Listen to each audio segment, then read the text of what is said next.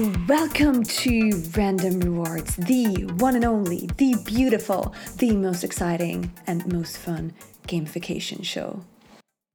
Welcome to Random Rewards. We are the podcast where we discuss how to make business for more fun with gamification.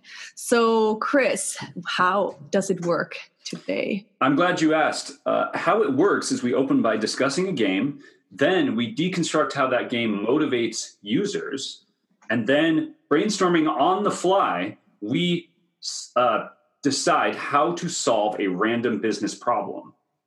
Today, what game are we talking about? We are going to talk about Uno. So this is going to be quite exciting, and I think a lot of people here actually know that from the very early times of their childhood. Yeah, we probably don't need to describe Uno in too much detail. Exactly. If you like to discuss a particular game, you can also send us an email at randomrewards@octasgroup.com. Awesome.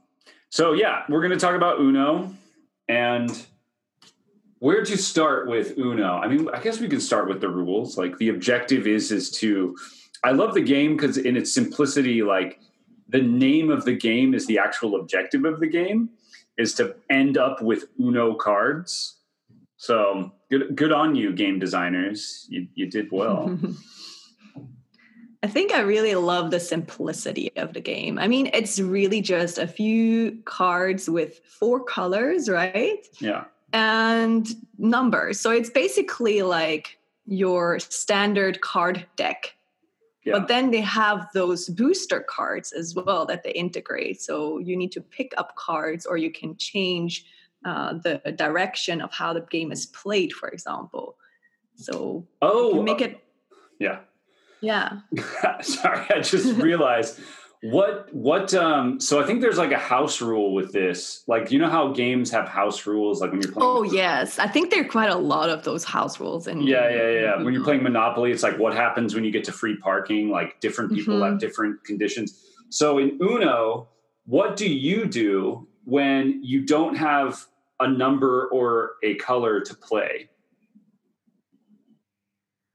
You need to pick up a card. Yeah, just you need one? to pick up a card. Yeah, just one card. Okay, so the way we did it was extra punishing, and you had to pick up cards until you found a card that you could play. So you just really? Pick up cards like forever, basically. So oftentimes you'd be picking up like 5 to 10 cards if you didn't have cards to That's play. quite mean. Wow. Yeah. It is quite mean, right?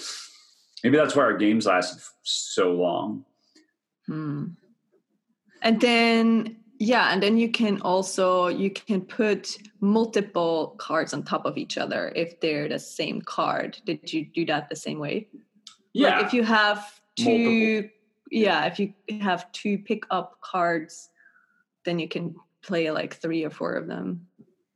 At a time, like one person could do that? Oh, actually you don't, right? Yeah. No, you need to keep them for yourself. But then if another person has the +2, then you can put the next +2 on it. And then like that, you can, if you like, I usually stack up my cards and then I play them all together. So the other person needs to pick up like 8 cards or something like that. And then it's basically both or multiple people doing that, right? And then...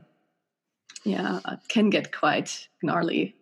Yeah. So what's interesting about Uno is the game is, the goal is to get rid of your cards by stacking them in a central pile. And the way you get rid of them is you have to match either the color or the number. If you don't have it, like you said, we draw 1 or multiple, depending on your house rule.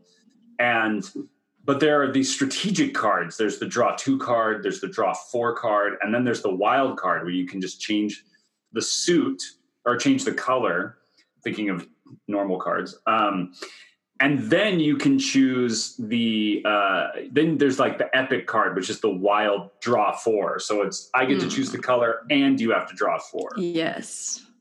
And I always keep that till the very end. Yeah.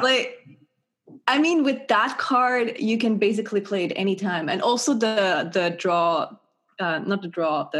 pick a color card.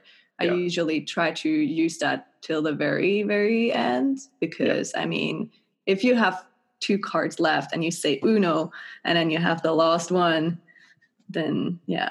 Oh yeah, what are you doing when you forget to say Uno? I think it's draw 4. You have to draw 4, I think. Oh, 4? Really? Yeah. Oh, okay. Your family is really mean. Yeah, we're all just, yeah. We're like terrible. Actually, I should do that because we just have pick up 1 card. Just one? Yeah, but that person's so close to winning still. Like I know, yeah. Maybe we were like we were like into game design and balance even back then. I don't know. I think the thing is the other person then knows, like, basically you need to change the color, right? Yeah. So if the other person can avoid it, then you will not be very successful, even if you just have 1 card.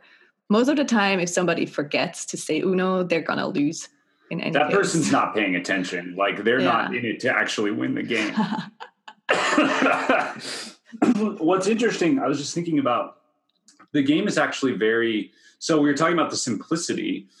So the game is the objective is the name of the game, but also the like final last ditch mechanic is also named. You have to say the word Uno.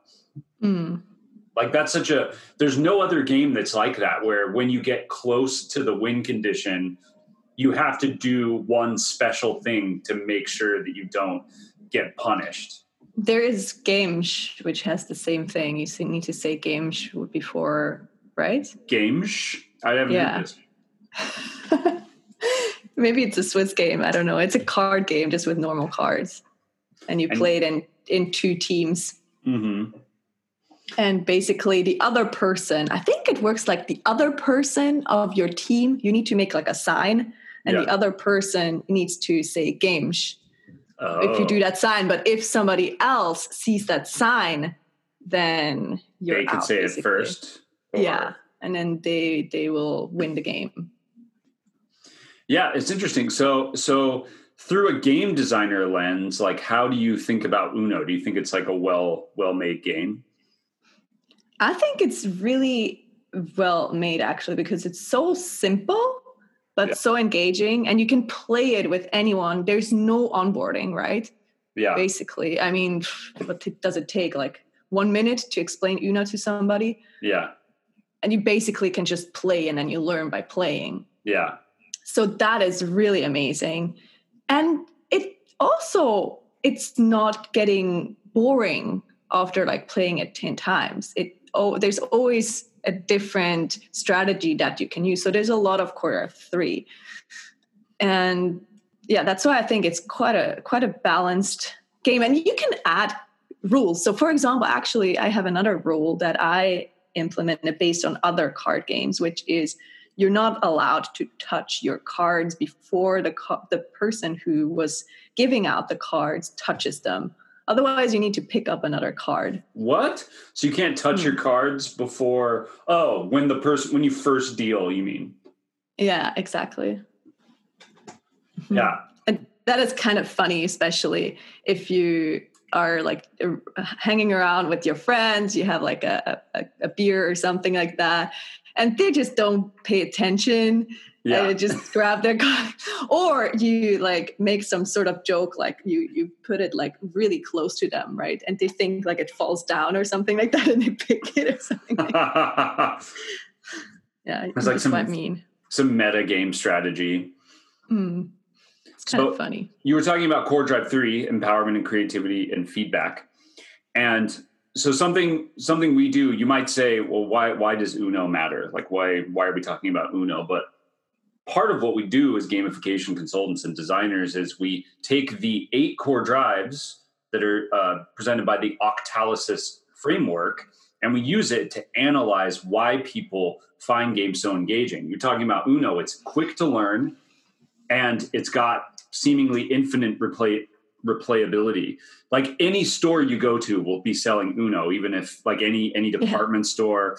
It's one of the most common games, and it's a game that's, I don't know how long it's been out, but it's lasted many, many years. And so if you were a business owner listening to this, you were wanting to create an app, like that's the kind of engagement you would want for your app. is Totally. people quick to learn. Like a lot of people fall off on onboarding, and a lot of people don't stay with something after the initial excitement of it. So I think we have a lot to learn from Uno. So what do you think would be the main core drives in Uno? We talked about core drive 3, empowerment of creativity and feedback. So something that gives you the ability to strategize, to be creative in the way you play it. Yeah. What else would you think is a core drive that you would mention? Definitely core drive 5, social influence and relatedness, because you have to play it with other people. You have to. And but it's competition, and the competition is driving you forward. And but I would also say, I don't know, would you say it's core drive 2 or core drive 6? You're watching other people's cards. You're watching the number of them, and that's oftentimes creating this like increased intensity of play. Because if someone gets down closer to one card, you know they're about to win. So you don't need, it's actually a really engaging feedback mechanic. And it's very simple, again, because everybody holds their cards out. I mean, some people cheat, and I've definitely done this before, where you hold all your cards in a stack and it looks like you have one. And then someone calls Uno on you and you go, nope, I've got 5 cards. But yeah, so would you think, is that more scarcity? Is that more accomplishment? Because the cards are counting down, so I think it's more scarcity. Yeah. I was thinking the same now, because it's kind of interesting, but it almost is like a timer, right? It kind of it's almost core drive 8 to loss and avoidance. So you're scared of losing the game because you feel like you're running out of time. So it's a mix between scarcity and loss and avoidance, but it has that sense of accomplishment too, because it's kind of like a progress bar that goes, well, it kind of like you running out of lives, right? Basically. Yeah. You're running out of time, health, or whatever. You're running out of whatever you define success.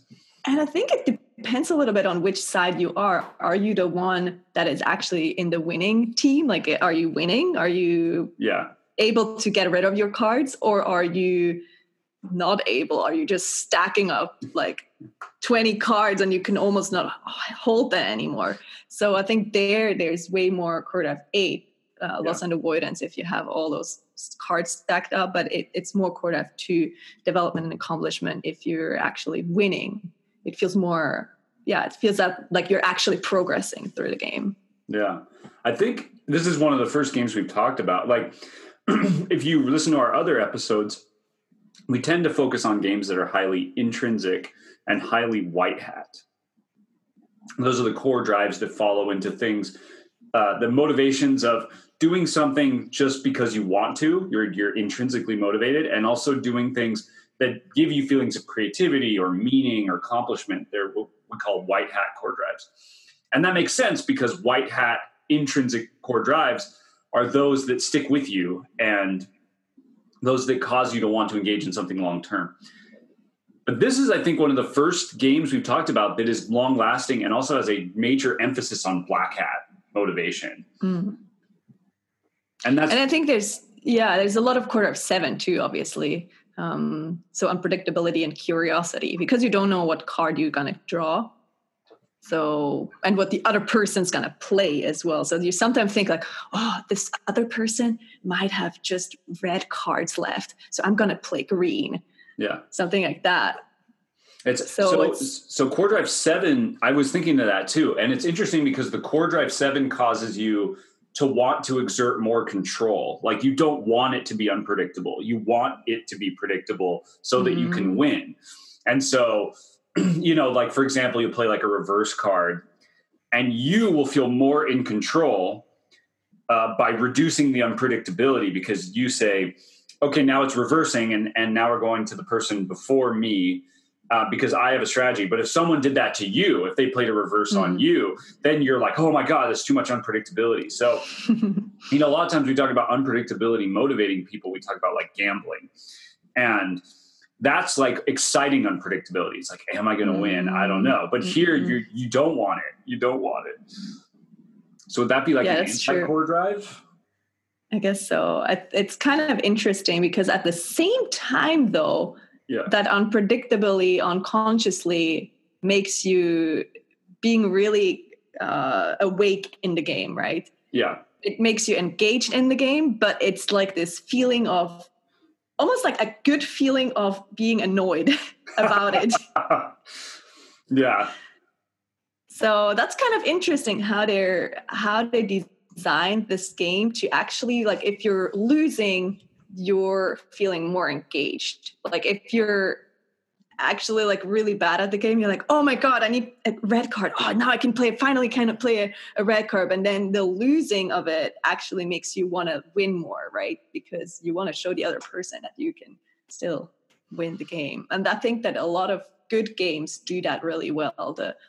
The actual mechanics in the game on how you're losing it, like how you're losing in the game and why you're losing, and the balance of it, like the possibility of losing.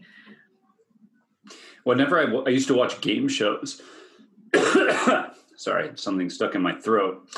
I used to watch game shows, and at the, like, near the end, like in the final round, oftentimes the host would say, but such and such, this person has this many points, but don't worry, or they wouldn't say don't worry, but they say, but it's still anybody's game. And I would always be curious, like, why did they say that? But I think the reason why is because you don't want, first of all, you don't want the people playing to feel demotivated, like, oh, I'm going to lose, so why should I even try? But also for the audience, right? Like, you don't want the audience to feel like it's a foregone conclusion. Otherwise, they could just stop watching right there. Totally. Yeah. Totally.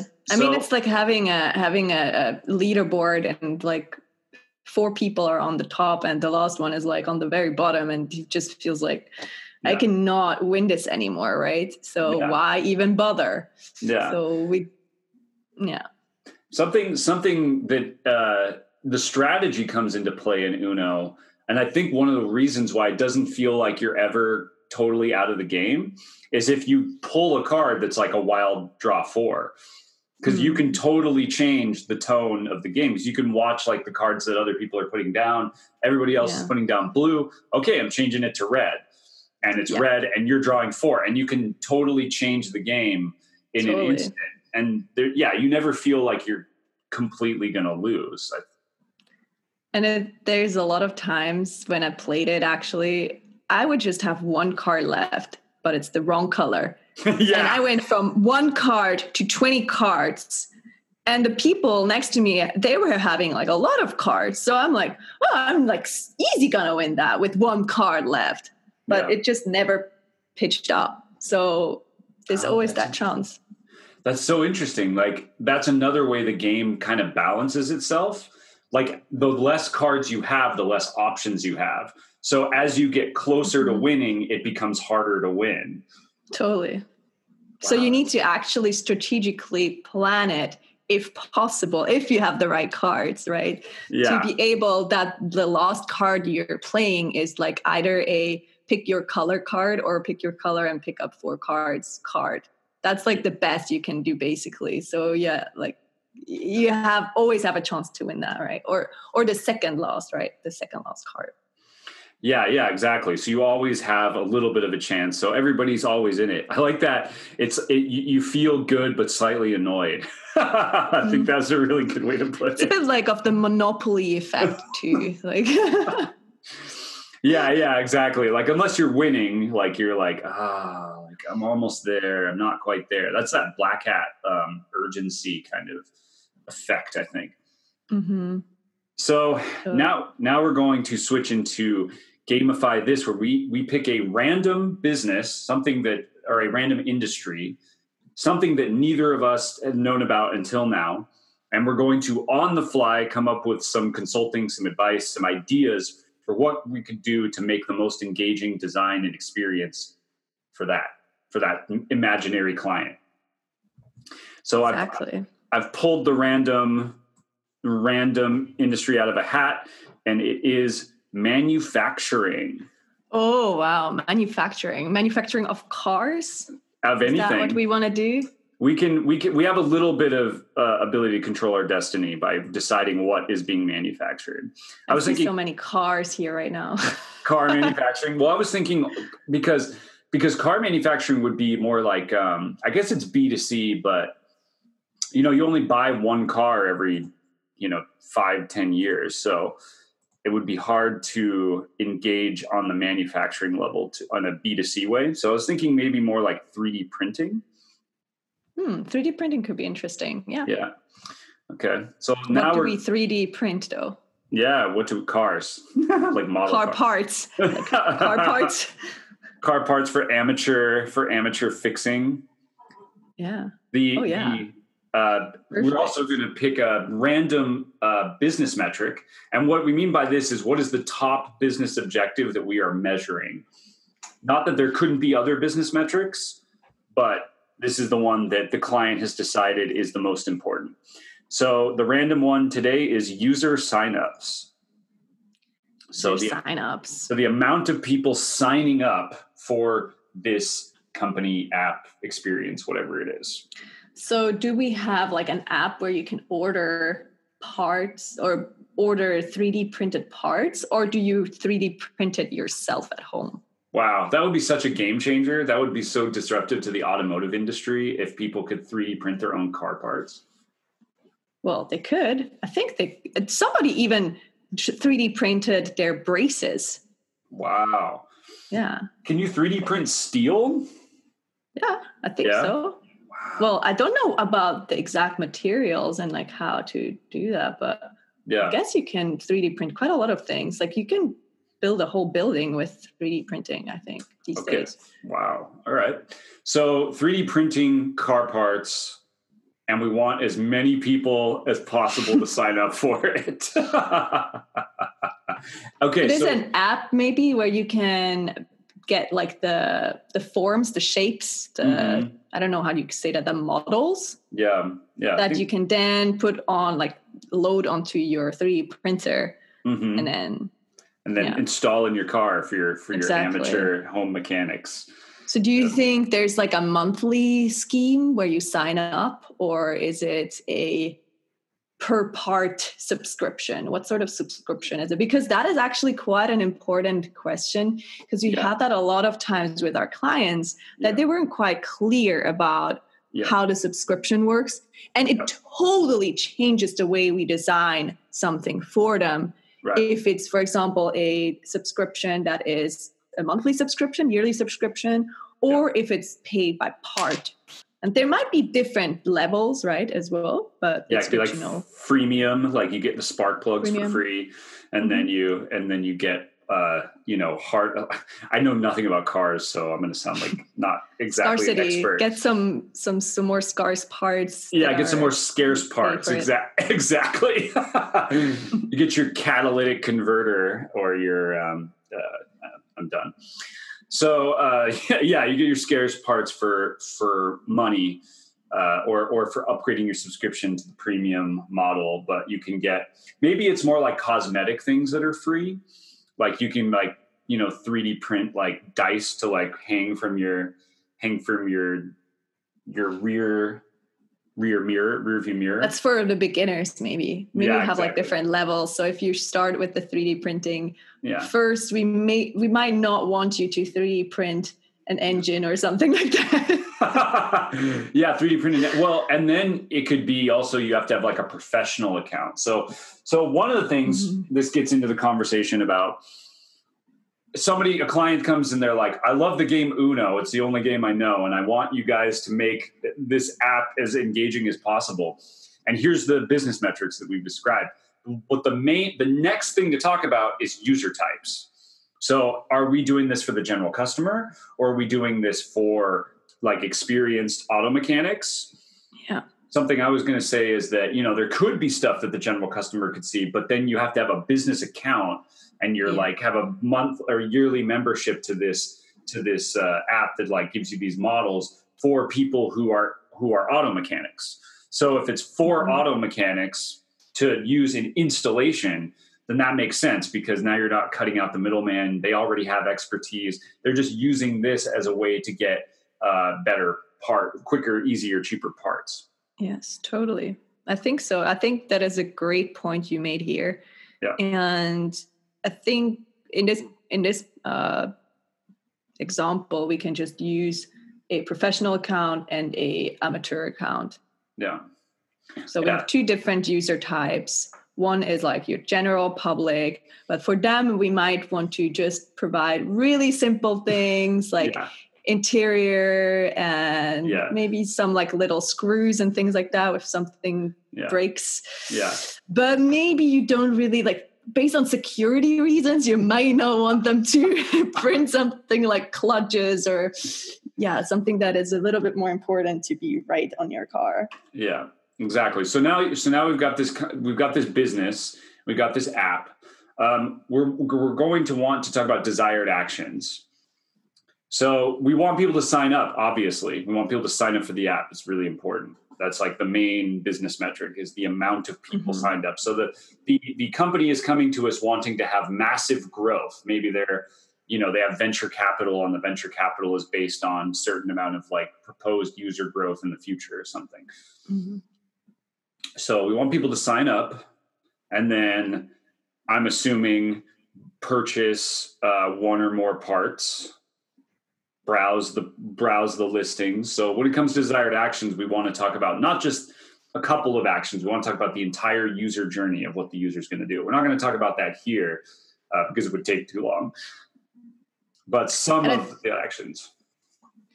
And one of the things I thought about now is also like, actually, if we would work with a client, we would need to be very sure if there's like any partnerships with maybe other car manufacturers. Sure. Because, for example, for Porsche, they might have a specific screw that they don't want to just release, so you might need to have those partnerships. Yeah. And it's with a lot of clients actually.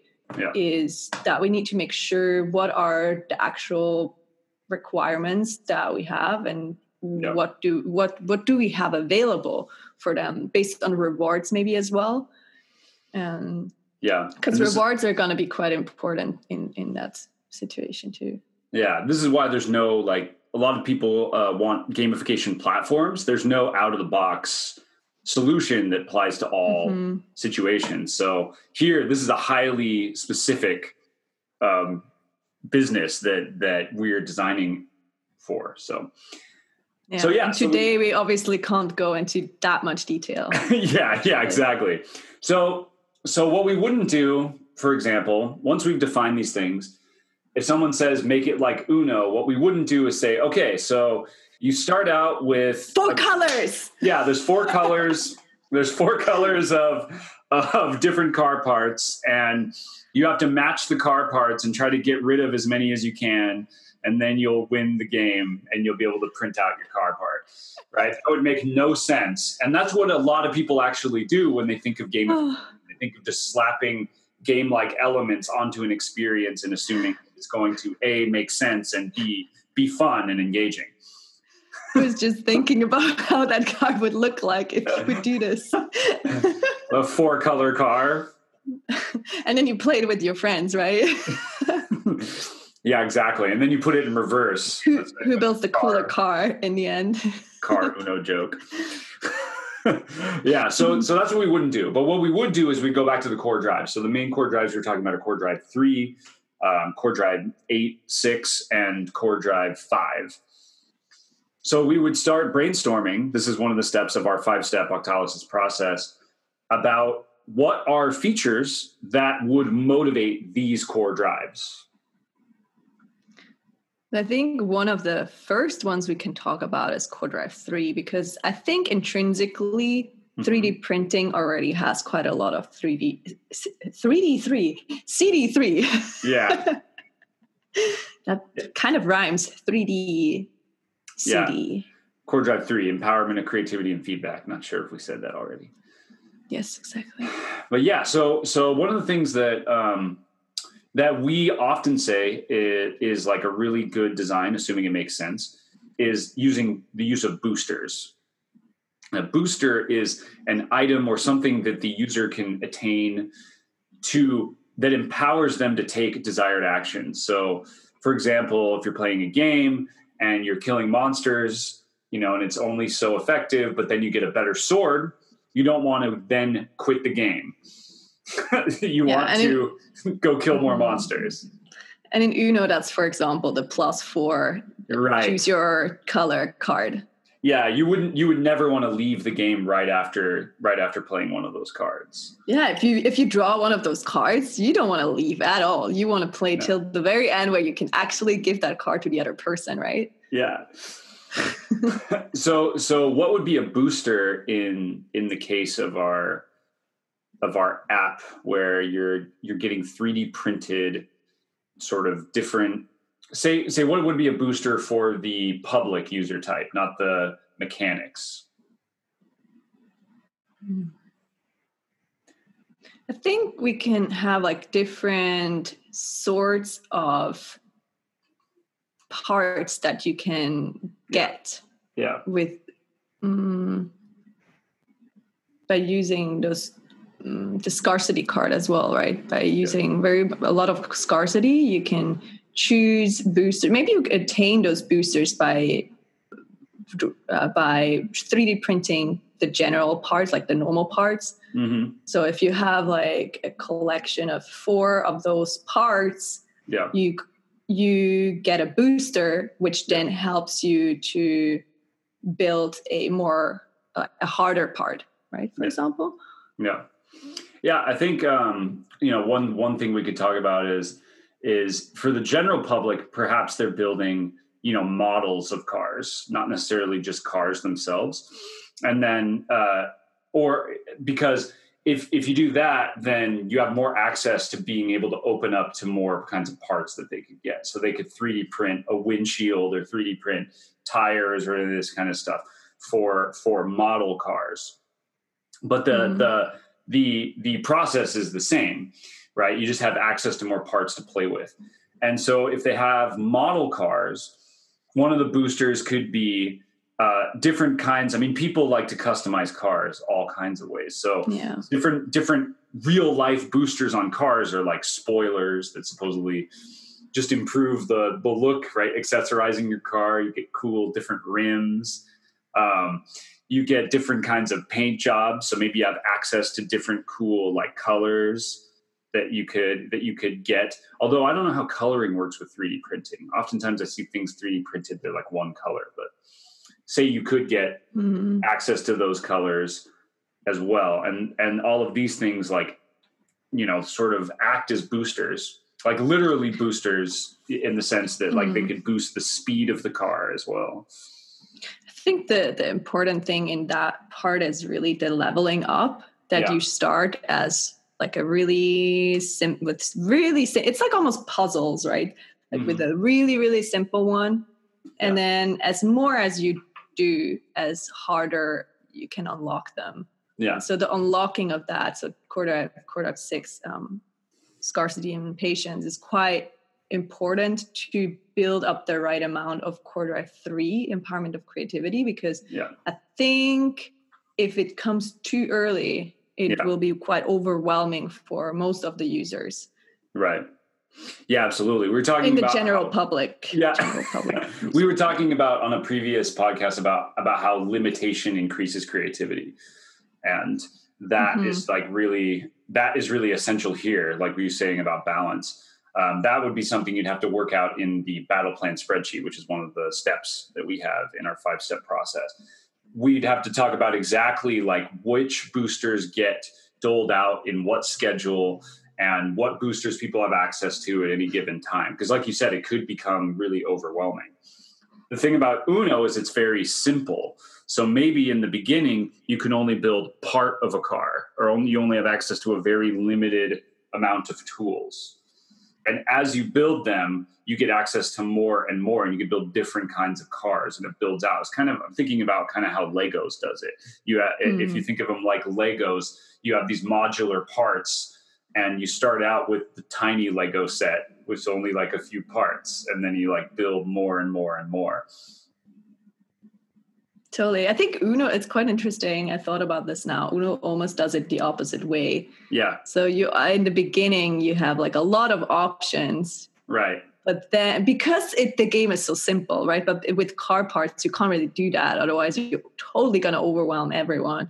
Yeah. And then it builds it down to like really specific actions that you need to take. Otherwise, you're not going to be able to do it.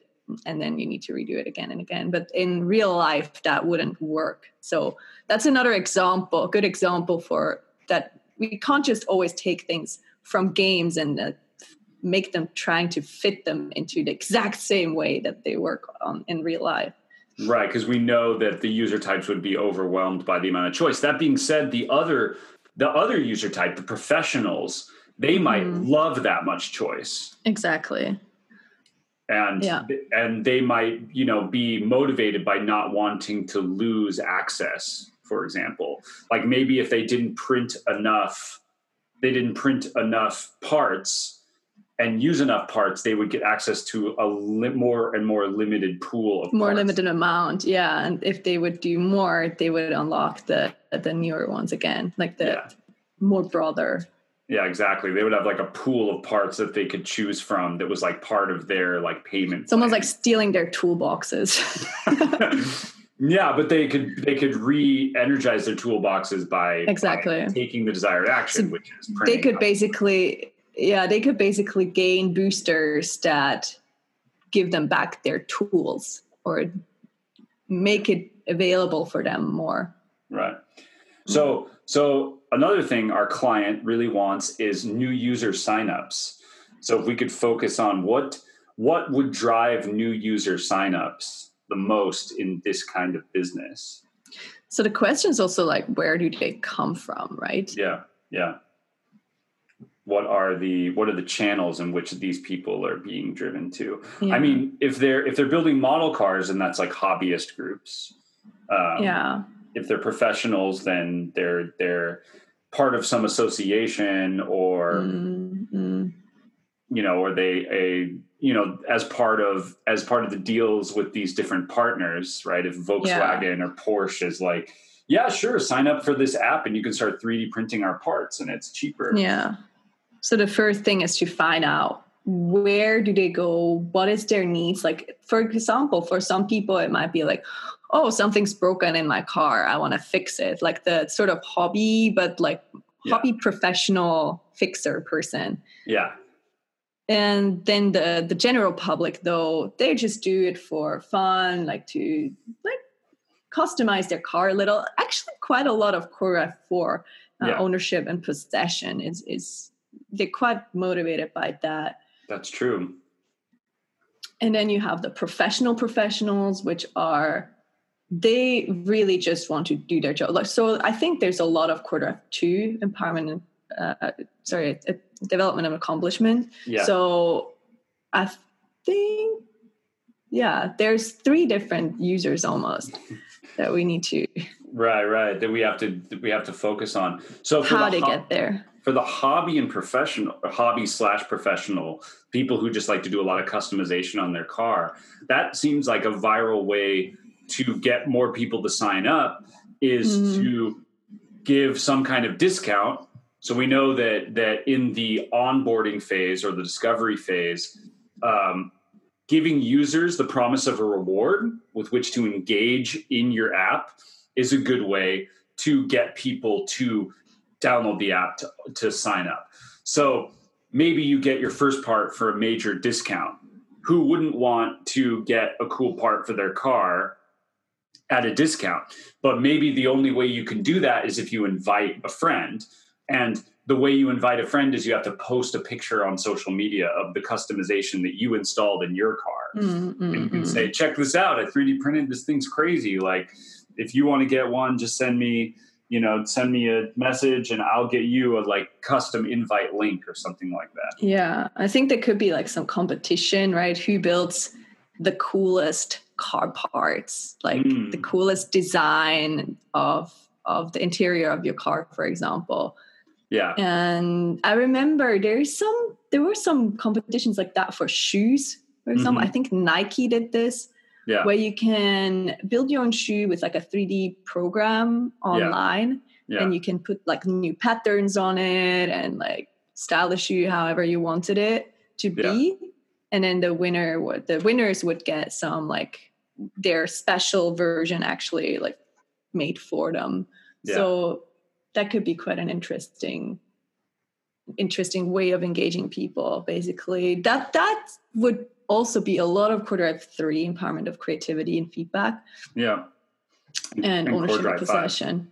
5. And Core Drive 5 too, because of the sharing and the virality of it that it can have. Right. Showing people what you've done with your own car. And I think a lot of people from conversations I've had with car enthusiasts, like they love talking about their car. They love showing off their car. It's definitely like a point of status. So totally. And that's why like people would go out with their car and just like, vroom, vroom, hey, this is me. Hello, look at me. Right. Yeah. And something that, you know, we could think about is like, what would be the most visible thing? Like, what could you 3D print and put on a car that other people would see so that when you were driving through the world, like I'm thinking of back when Lyft was first starting, they had their pink mustache. It was like you knew it was a Lyft car because it had a pink mustache, like decal on it.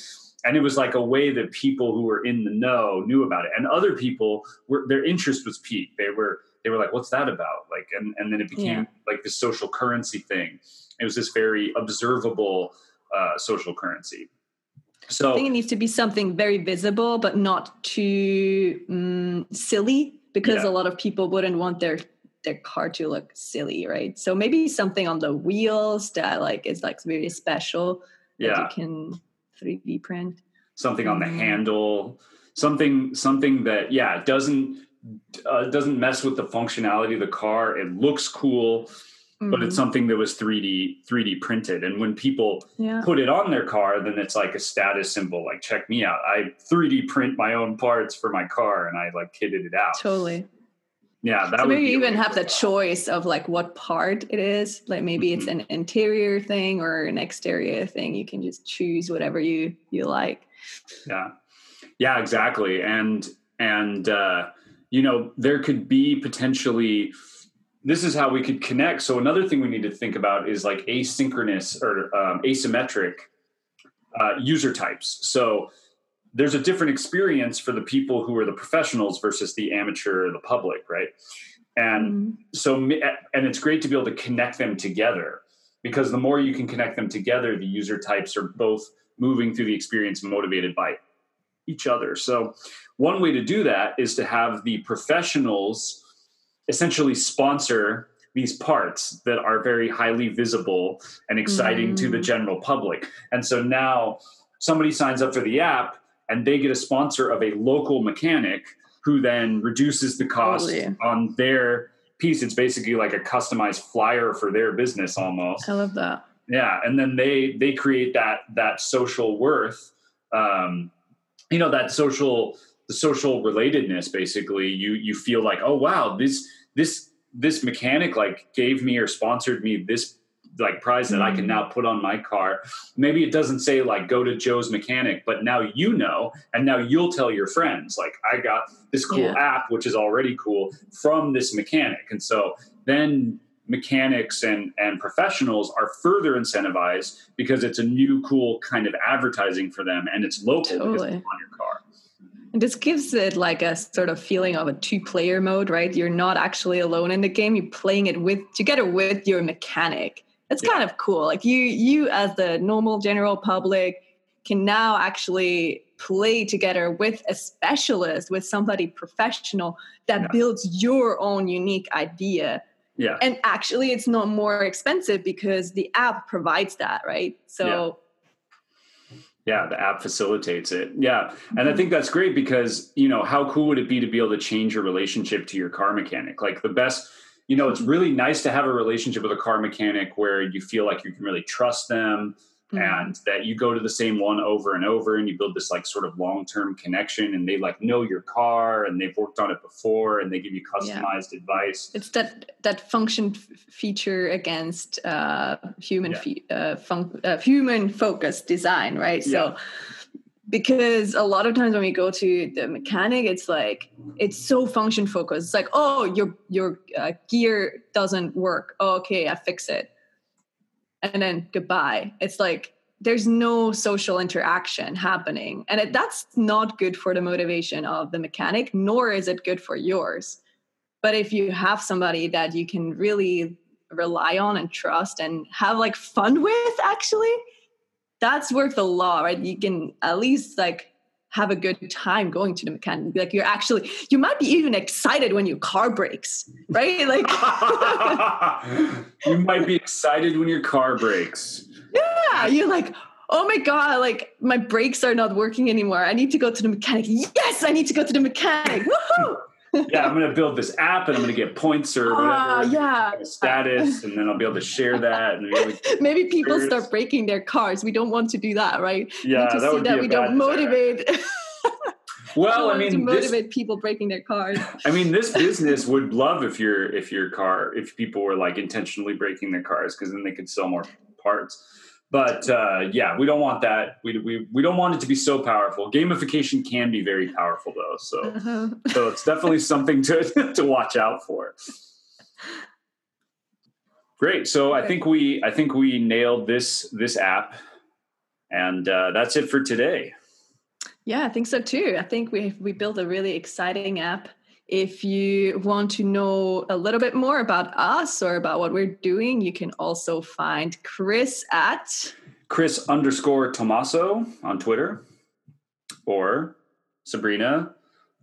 I am at User Adventure on Twitter, or also other platforms like Instagram or Facebook.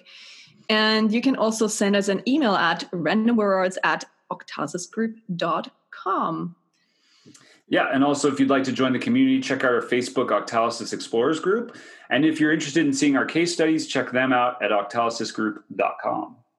And actually, we have a Twitter too. We didn't even say that. We have Twitter, Random Rewards, actually. Yeah. So join us at Random Rewards and on Twitter. We have a few really cool studies that we're sharing there all the time. So yeah, absolutely. And it's a good place to come and engage with us, talk about what are your favorite games, things you would like to see. We are open for feedback. Great. So until your next rewarding time together. Yeah. Bye-bye. Bye. Goodbye. Goodbye. See you next time. We got to end this. We got to end it. Game over. Game over. Game over. Until next time.